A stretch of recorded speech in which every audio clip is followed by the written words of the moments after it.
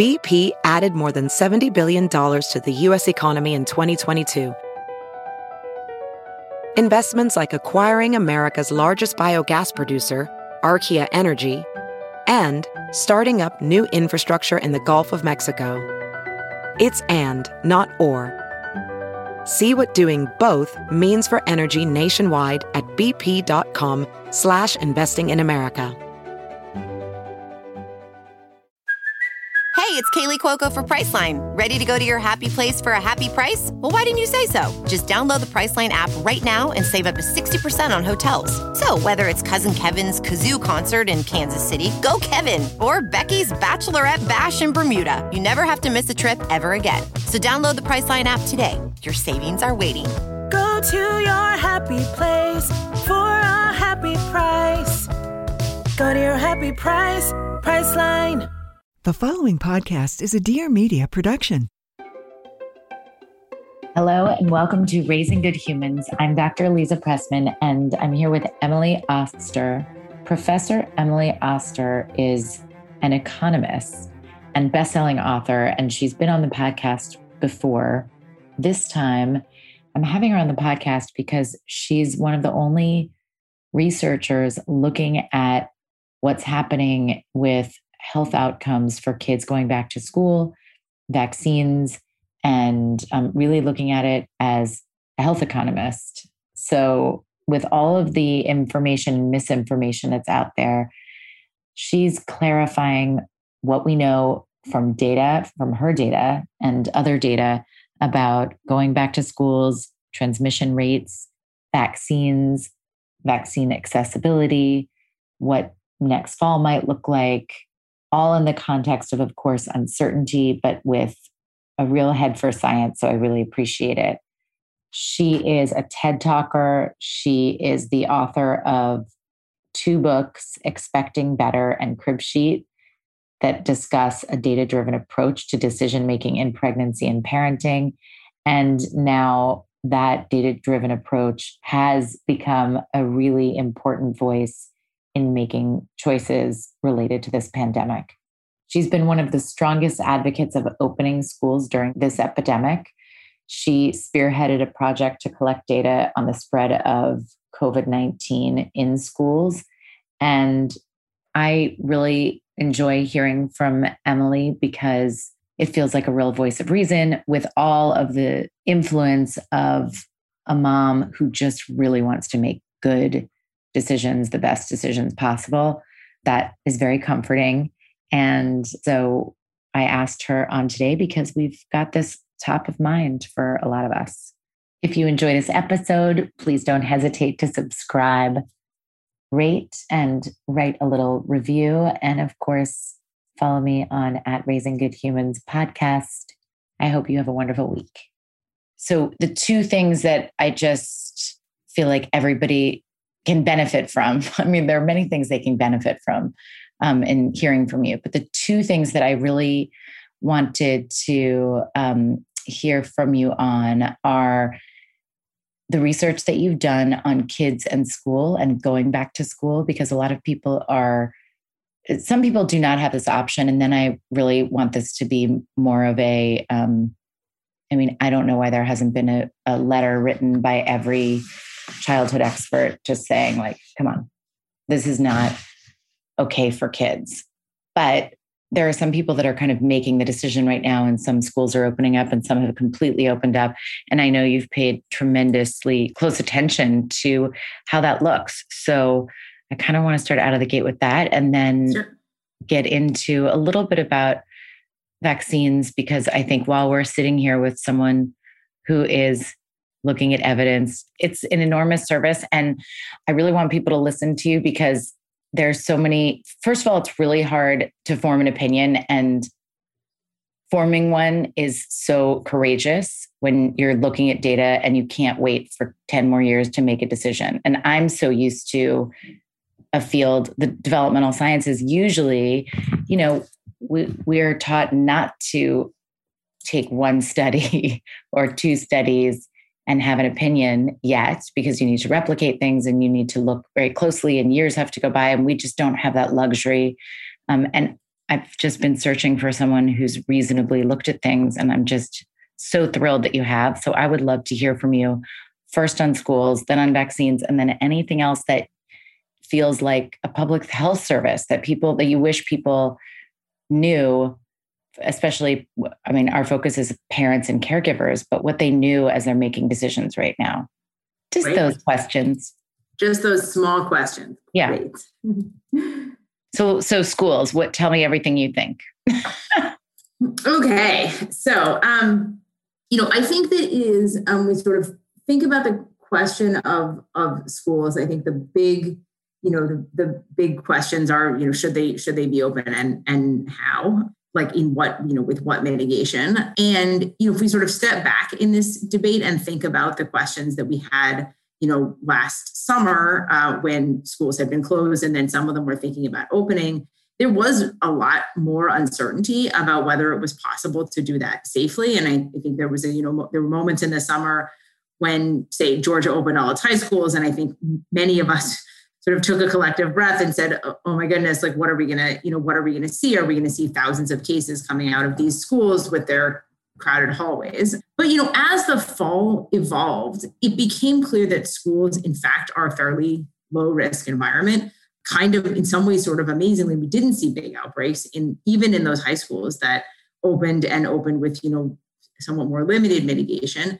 And certainly, as we saw more and more schools open, and as people dug into the data, we started to see, not just that we weren't seeing big outbreaks, but that actually we weren't seeing much in the way of transmission at all. So, one example is there's a study of where they followed like 90,000 kids and teachers in-person school in North Carolina. And they saw, over kind of a 9-week period, despite the fact that there were almost 800 sort of community acquired cases, there were only 32 cases that were spread in schools. That kind of translates to a very, very low, what we call an attack rate. So very, very low attack rate in schools. And it was almost entirely between staff or between individual students. In fact, there were no cases of student to staff transmission in that sample. And we're seeing, like kind of every day new data now is sort of coming out that I would say is reassuring. So like yesterday, New York City released the fact that they had quarantined 36 over the sort of course of the fall. They've quarantined 36,000 students and staff after virus exposure at school. And ultimately, 191 of those 36,000 tested positive. Now, just to be clear, it's not obvious that all 191 of those acquired COVID at school, but even if they did, that rate is so low. Wow. So, I mean, I guess this is sort of like a long-winded way of saying that I think that we have seen that schools can be operated safely, that it is, it's possible to do that. And yet we're still seeing that in a lot of places, schools are not open fully in person. I think that the challenge is sort of how do we translate from this kind of low risk conclusion into actually getting places open in a way that all the stakeholders are comfortable with.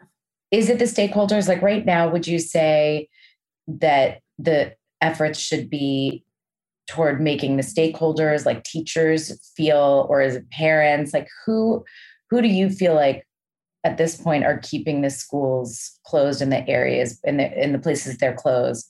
I mean, with the caveat that, for example, I'm in Los Angeles, and the public school system, the superintendent is saying the schools can open, the mayor is saying the schools can open in small parts, but they don't have the resources to open in a way that feels safe to the stakeholders. So I'm just curious. I mean, this speaks to obviously a larger, bigger issue that the pandemic just shed light on, but most things the schools are underfunded for. So how does this one where do you see this going?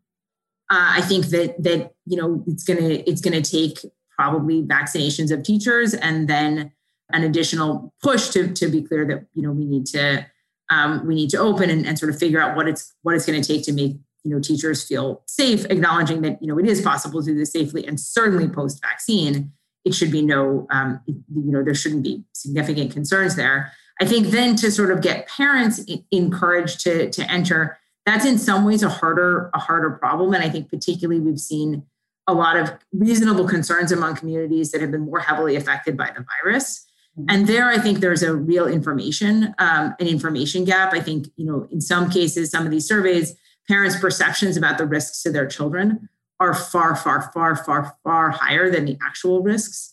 And trying to sort of get that information out there, I think will be important.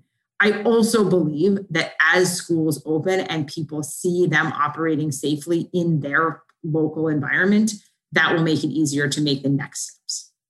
So just having some schools open successfully is going to move this needle further along.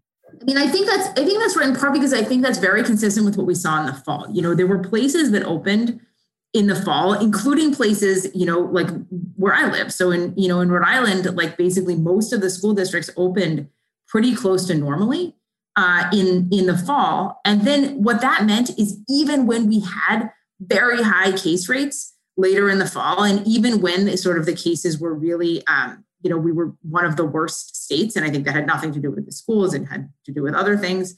But even then, people were already comfortable with the schools and they already saw that school was not a high risk environment. And so the schools basically stayed open other than a few weeks of sort of dealing with some staffing issues. And so I think that kind of just lived experience made people much more confident. And, we see in the Providence Public School District, which is not a rich school district, it serves a large community, large share of the students are students of color. We're seeing, 70% of the Black students coming back.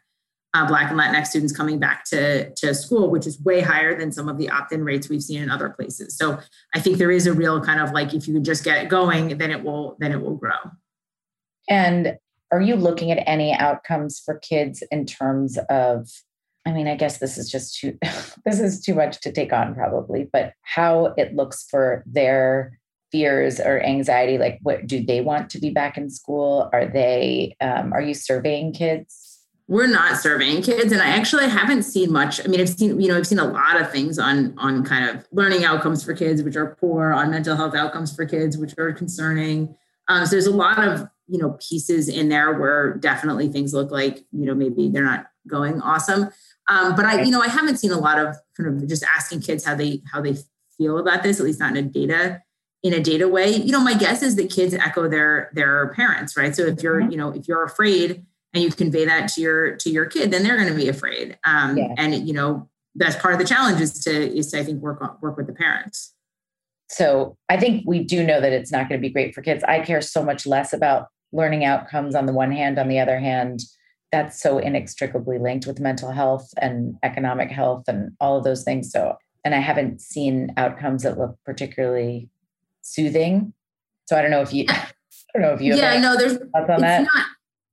It's not very soothing, I would say. I mean, in some ways, the sort of post-vaccine world challenge is not, like, the challenge is not over, right? I mean, it's for one thing, kids are not going to be vaccinated for a while.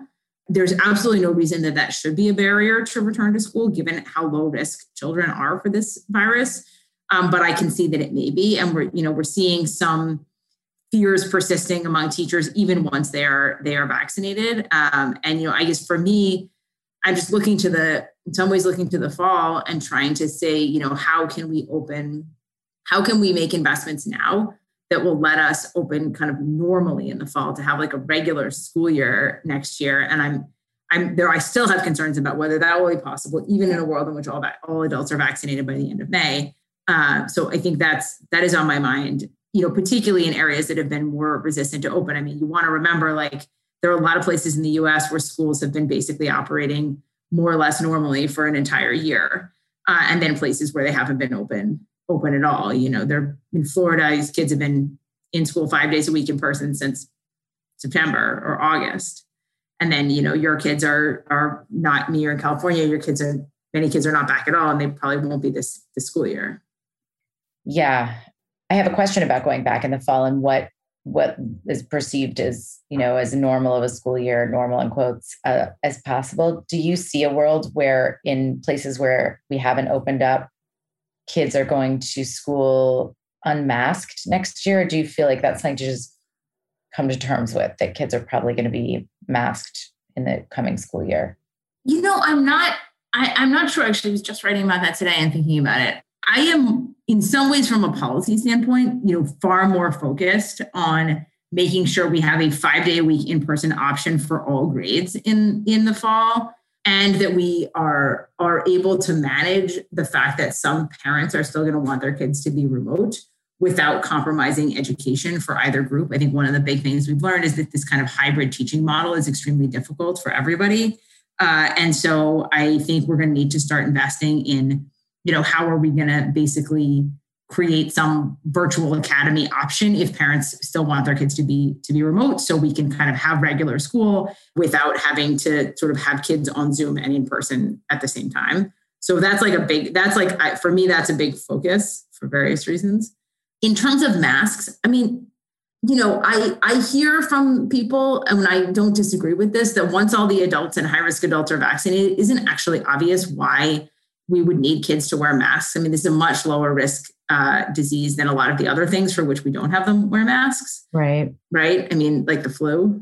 No, I think about that a lot. Right. Like it's the same kind of issue with schools not having funding to operate in a way that feels ready to be opened. And so if you look at other much more high risk things, they're so underserved to begin with, and we don't seem to mind. So this goes into that same category as far as I'm concerned. I just don't think, I'm not sure that that the kind of political will be there to eliminate masks prior to kids' vaccination, right. Just because they don't seem to care that much. Like my kids wear masks, that means whatever, it's fine.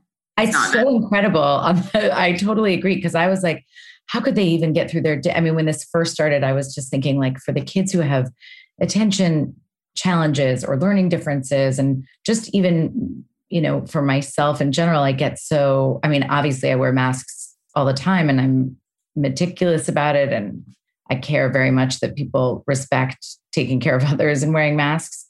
At the same time, I was like, oh God, how can they learn all day? But they're so much more adaptable to it. So you're right. They probably won't care. They don't care. And I think that's like the sort of, I think that's going to be the issue, that like, if it were something that was very disruptive to kids, and then I think we would be in a different place. But, at the moment, most kids seem to have adapted pretty well. But honestly, I think some of this will depend on how the summer goes. Like if things are looking really good in the summer and the rates are really low and everyone's getting vaccinated, we're starting to vaccinate older kids, I can see schools kind of dialing it down, but I don't know.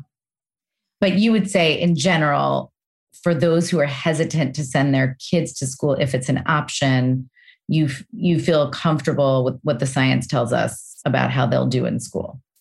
Definitely. I mean, I think that, the science is both very convincing on the safety of school in terms of kids' safety, and staff safety, but, kids just in general are so low risk. And the idea that, some people have said, well, I don't know, I don't really know if my kid can handle kind of being masked and being like, it's going to be fine. Your kid will be fine. And it's such a refreshing statement to just have the confidence, just say it. Like you've looked enough at what has been happening that you can say this comfortably. I think the other thing I would say, and I think is definitely worth people having in their mind, like no matter how confident you are, no matter how much time you spend with data, the first time you drop your kid at school after 1 year of having them in your house, you are going to be afraid and you are going to be uncomfortable. At least briefly for most of us, right? We did this back in September, and I remember the first day in some ways being like, oh, this is so great. Like my kid, I'm like, my kid is at school. They seem so happy. But there is that moment of like, this is kind of weird. Like they're wearing a mask. I'm dropping in this weird tent. Like, what is going to happen? I can't go inside. I can't see stuff. And so I think people may expect that experience. People may feel like I shouldn't be willing to do that experience until I feel totally comfortable doing it. And I think there's a piece of us which has to acknowledge, like, actually, that's probably not realistic. You are likely to need to do this, even though the first moments are going to be uncomfortable. But that doesn't necessarily mean they're wrong, that it's the wrong choice. It's just something that we sort of need to acknowledge and work through. And, by day 3, you will not be sad.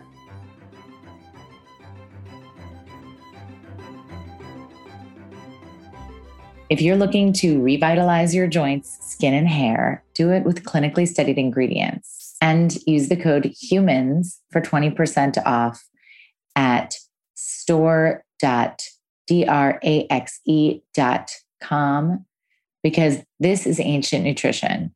And at Ancient Nutrition, they have one goal: to transform the health of every individual on the planet.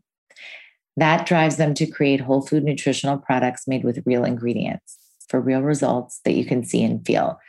And every product they create is rooted in tradition and supported by science. Ancient Nutrition is based in traditional Chinese herbalism and Ayurveda, which are ways of eating and thinking that have survived generations. At Ancient Nutrition, they believe that nutrition isn't just about eating the right foods. It's about ingredients that bodies can truly use. So they source the world's highest quality ingredients and rigorously test them for pesticides, herbicides, and heavy metals. And they create products that our bodies can easily digest and absorb. Every one of those products has a purpose. So my favorite is the multi-collagen protein. Multi-collagen protein can help revitalize your joints, skin, and hair and reduce joint discomfort as early as the first day.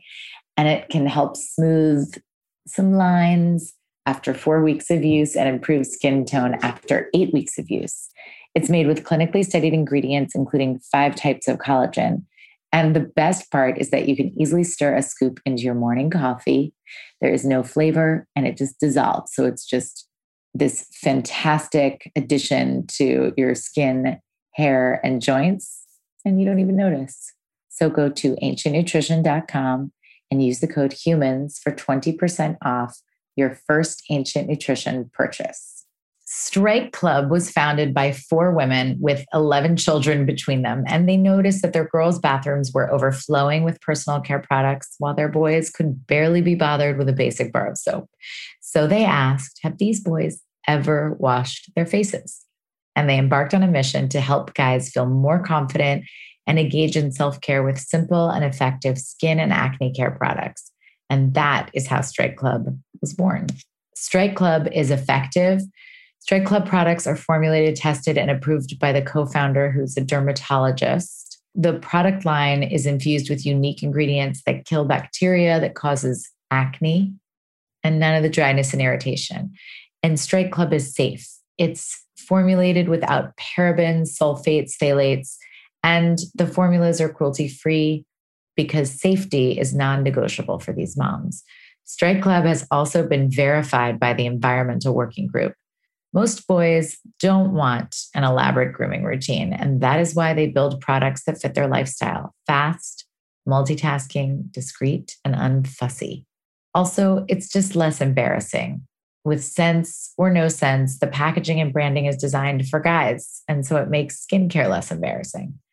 Strike Club is available at Target stores and Target online and at strikeclub.com. If you go to strikeclub.com right now, strykeclub.com, and enter the code GOOD at checkout, you'll receive 15% off your purchase. That's strike with a Y, strikeclub.com, code GOOD for 15% off. Remember, it's strike with a Y, Strike Club, because guys have skin too. Jane.com is a boutique marketplace featuring the latest in women's fashion, trends, accessories, home decor, children's clothing, toys, and more. Jane.com features hundreds of new products every day, offering you everything you need to live your best, most stylish life. So every day is a sale at Jane.com. They offer a wide variety of categories and styles, so you can find something for everyone and everything in your life, even your dog or cat.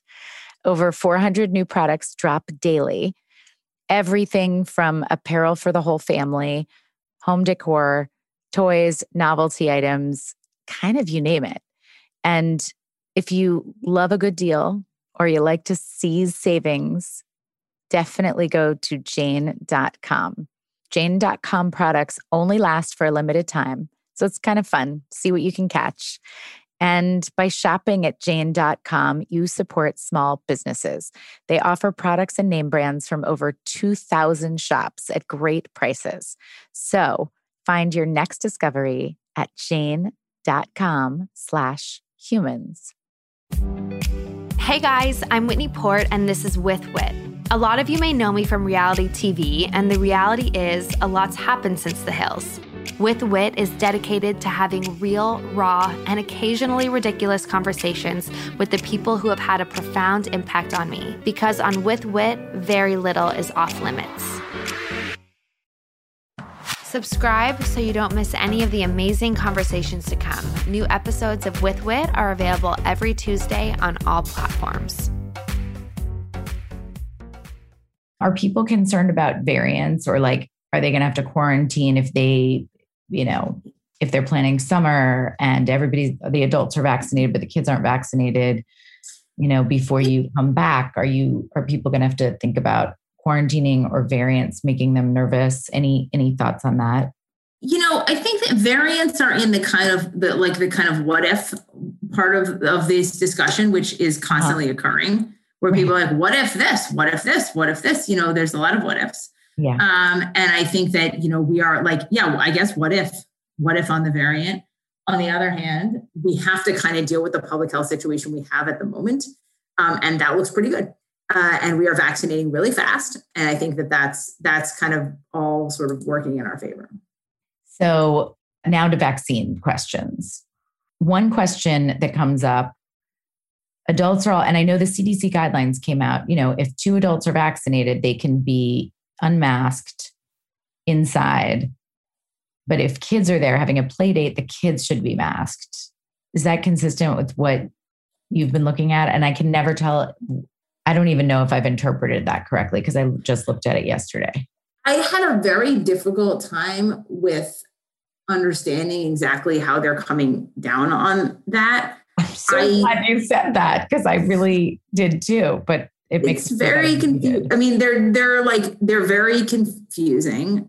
And I also, I think that the issue with kids is this is just a very low risk situation for kids. And so once all of the adults are vaccinated, which is going to, of course, lower our transmission a lot and lower the rates a lot and eliminate the people who basically get seriously ill, we're then in a situation where kind of it's just the kids, and we're talking about something which is much lower risk for them than a ton of other things that you were not thinking about before. So, in a sense, I think we are going to need to my view is we are going to need to get comfortable with the idea of, thinking of kids as basically vaccinated before they are. Because from the standpoint of like, what is your goal of the vaccine? Really, what's our goal of the vaccine? It's to kind of make sure people don't get serious. Right. Right. And they're already vaccinated. They already have that. Like, they're not getting seriously ill. They're not, they already are vaccinated from the standpoint of the goal of the vaccine. And we just have to get comfortable with that. That's a really, really great point. And the percentage who might have that horrible response is a lower percentage than almost every other. Like you said, the flu is statistically more dangerous for that population, for kids. For kids, absolutely. I mean, if you sort of think about what was the value for kids health-wise in all of this masking and distancing and all the stuff we did this year, the place we have seen health benefits, we've seen a lot of health costs. The place we have seen health benefits is the flu. Nobody got the flu. I mean, I don't know if there's been one pediatric flu death this year. Yeah, it's actually remarkable. And maybe that is a good frame for families who are struggling to get less anxious. I mean, not that you can use reason. Not everybody responds to reason and statistics to alleviate anxiety, but it does help a lot of people just having the information. And then you have to deal with what happens to your nervous system that no statistic can help you with. And I totally understand that. But it is a great way to frame it and understand it. Just that's been this huge reduction in loss of or gain in life for kids. It's just that the expense has been too great. So it's not.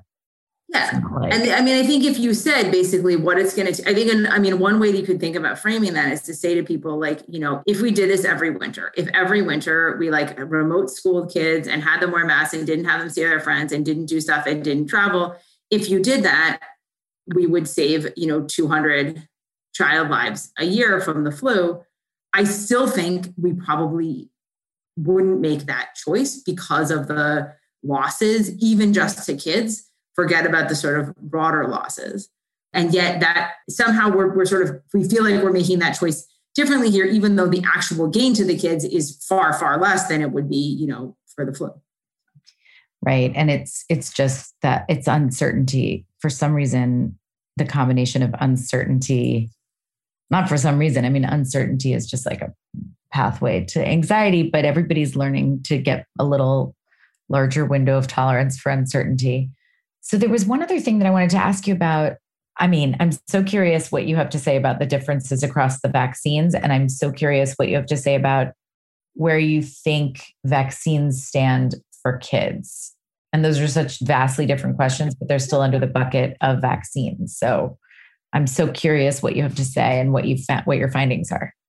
So, I think I wrote about the differences across vaccines because I feel like the messaging here has been a little frustrating for me because people are sort of there's two things. It's like the Johnson & Johnson there's a number that's quoted. People don't really know what the number is quoted as 72. And then there's this number quoted with the Pfizer and Moderna, which is 95. And those numbers don't seem that similar. One of them seems lower. It's not really clear what they mean. And then simultaneously, people are told all these vaccines are great. Get whichever one is available to you. Like the best vaccine for you is the one that's available to you. That one, right. Is that one. Okay. But in some ways, this is coming from people who I noticed got the vaccine with the 95 on it for the most part, right? Yeah. And so I think there is a little bit of a danger if we kind of don't dig into explaining to people, well, are you saying that 72 and 95 are the same number? Or am I missing, are they measuring different things? Or are you just saying because it's for people who are not as important, they can just get whatever. So I think that messaging has been really poor. I think the truth is that those numbers are not that comparable. They're not that easy to compare. So this sort of 72 number for the Johnson & Johnson, which is something what basically the efficacy against serious illness, the reduction in the risk of serious illness as a result of, or actually symptomatic illness as a result of vaccination versus 95 for the Pfizer and Moderna. The Johnson & Johnson was tested in an environment that was slightly more challenging because of the presence of variants. So probably those numbers are probably closer if they were tested in a kind of head-to-head trial. But both of the numbers are really big, are really large. A sort of typical flu vaccine, not to harp on the flu, but a typical flu vaccine has efficacy probably under 50%. Mm-hmm. So these are both just very effective vaccines. And the advantage of the Johnson & Johnson vaccine is that it is a single dose.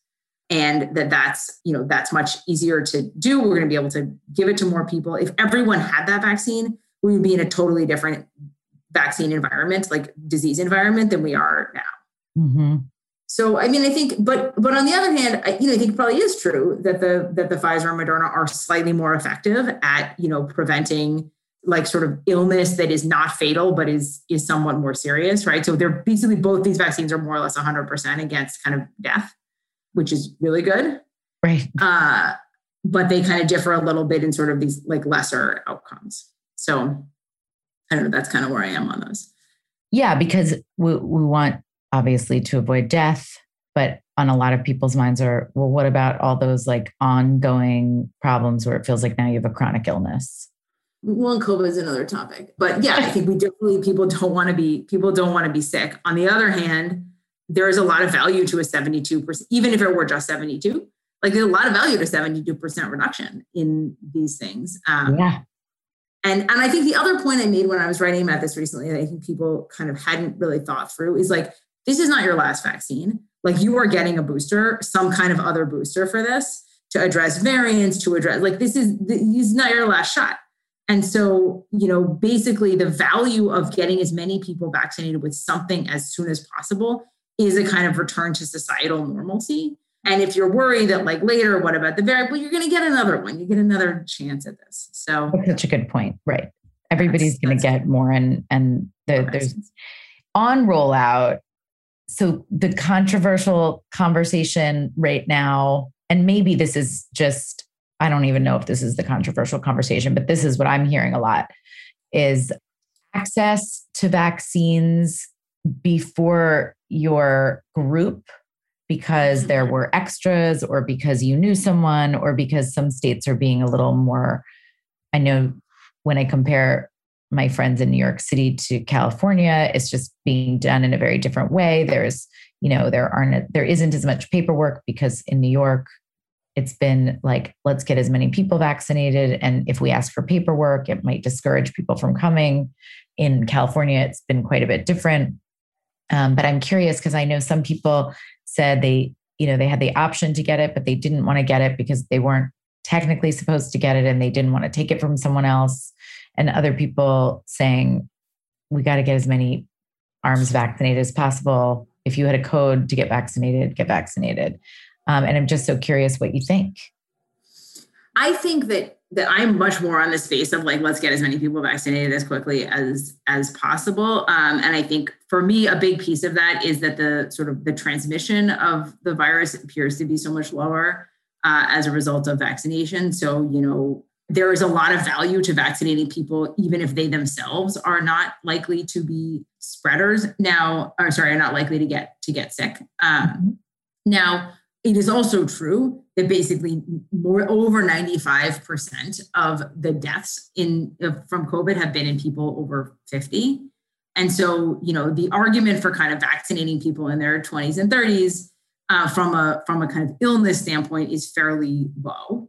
So, I think that there's a kind of tension there. I certainly think making sure we are using every dose as quickly as possible is kind of number one. And so, people are like, well, I'm going to go to Walgreens, and if they have any doses to throw away at the end of the day, like I want to get them. Yeah. I think it's in some ways it's good that people are doing that. So those doses are not thrown away. It's really bad if they throw away doses.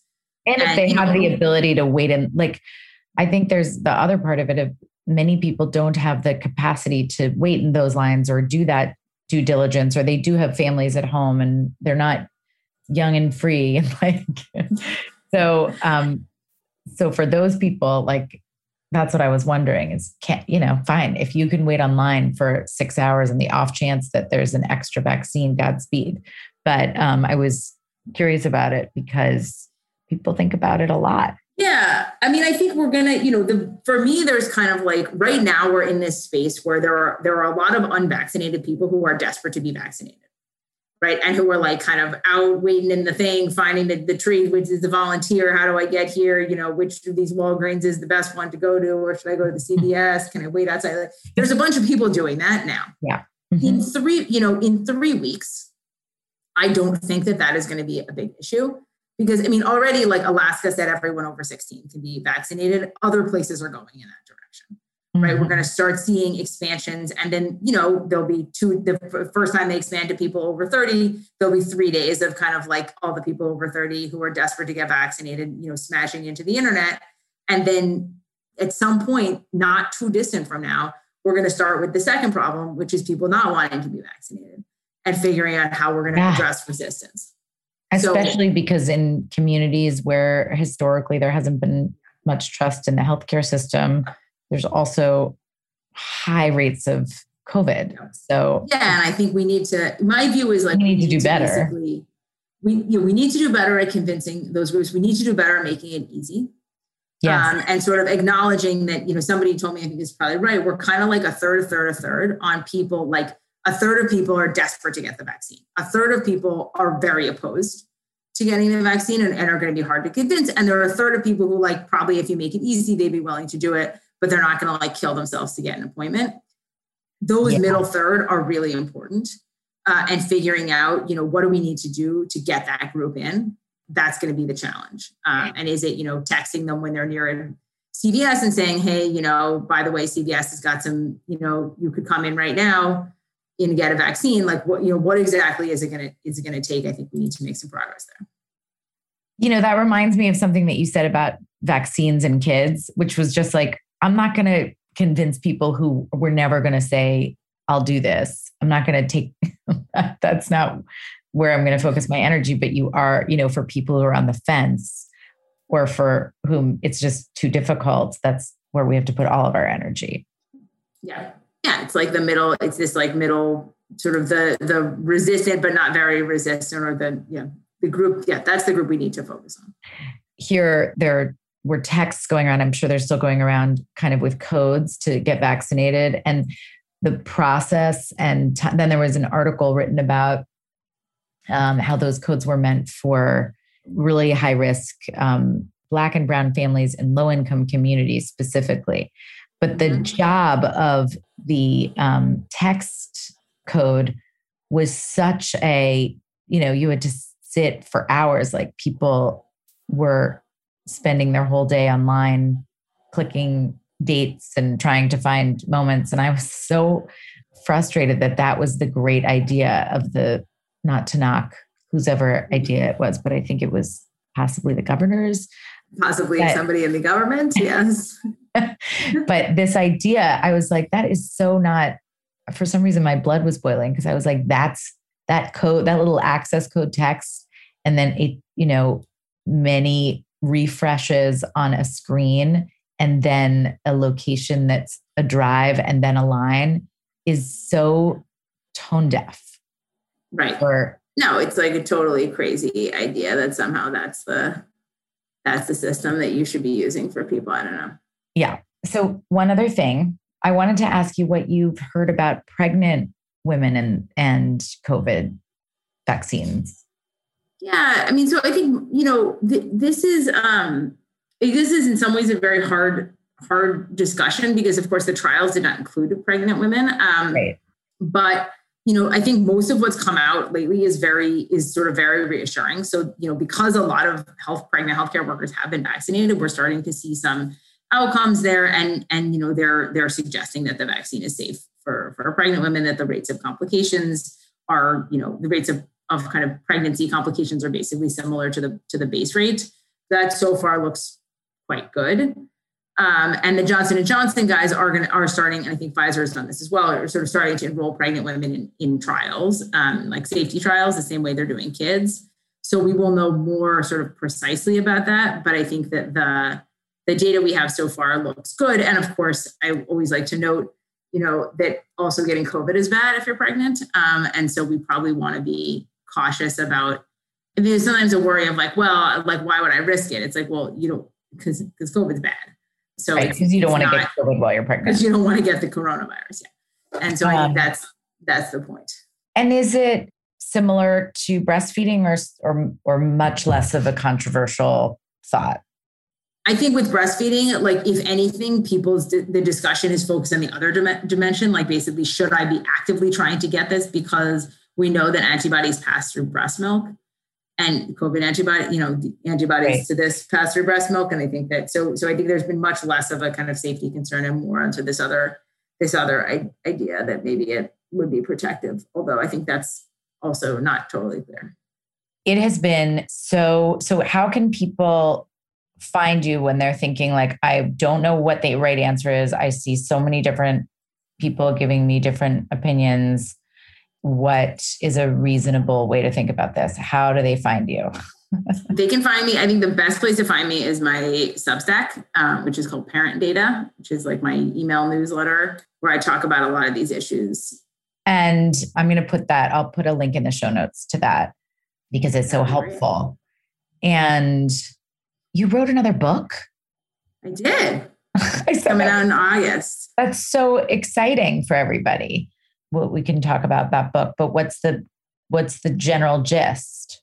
It's called The Family Farm, and it is kind of about. So my last book was sort of about little kids, baby like birth to 3, and this is sort of largely about older kids, but kind of stepping back and using that as a frame to think about kind of how to organize your life to make decisions that you're happy with in your family, and sort of trying to provide people not only some pieces of data, but also some decision tools so they're prepped for decisions that come up that maybe they weren't expecting. Because I think that's been a big piece of this phase of parenting, even putting COVID aside, but particularly with COVID.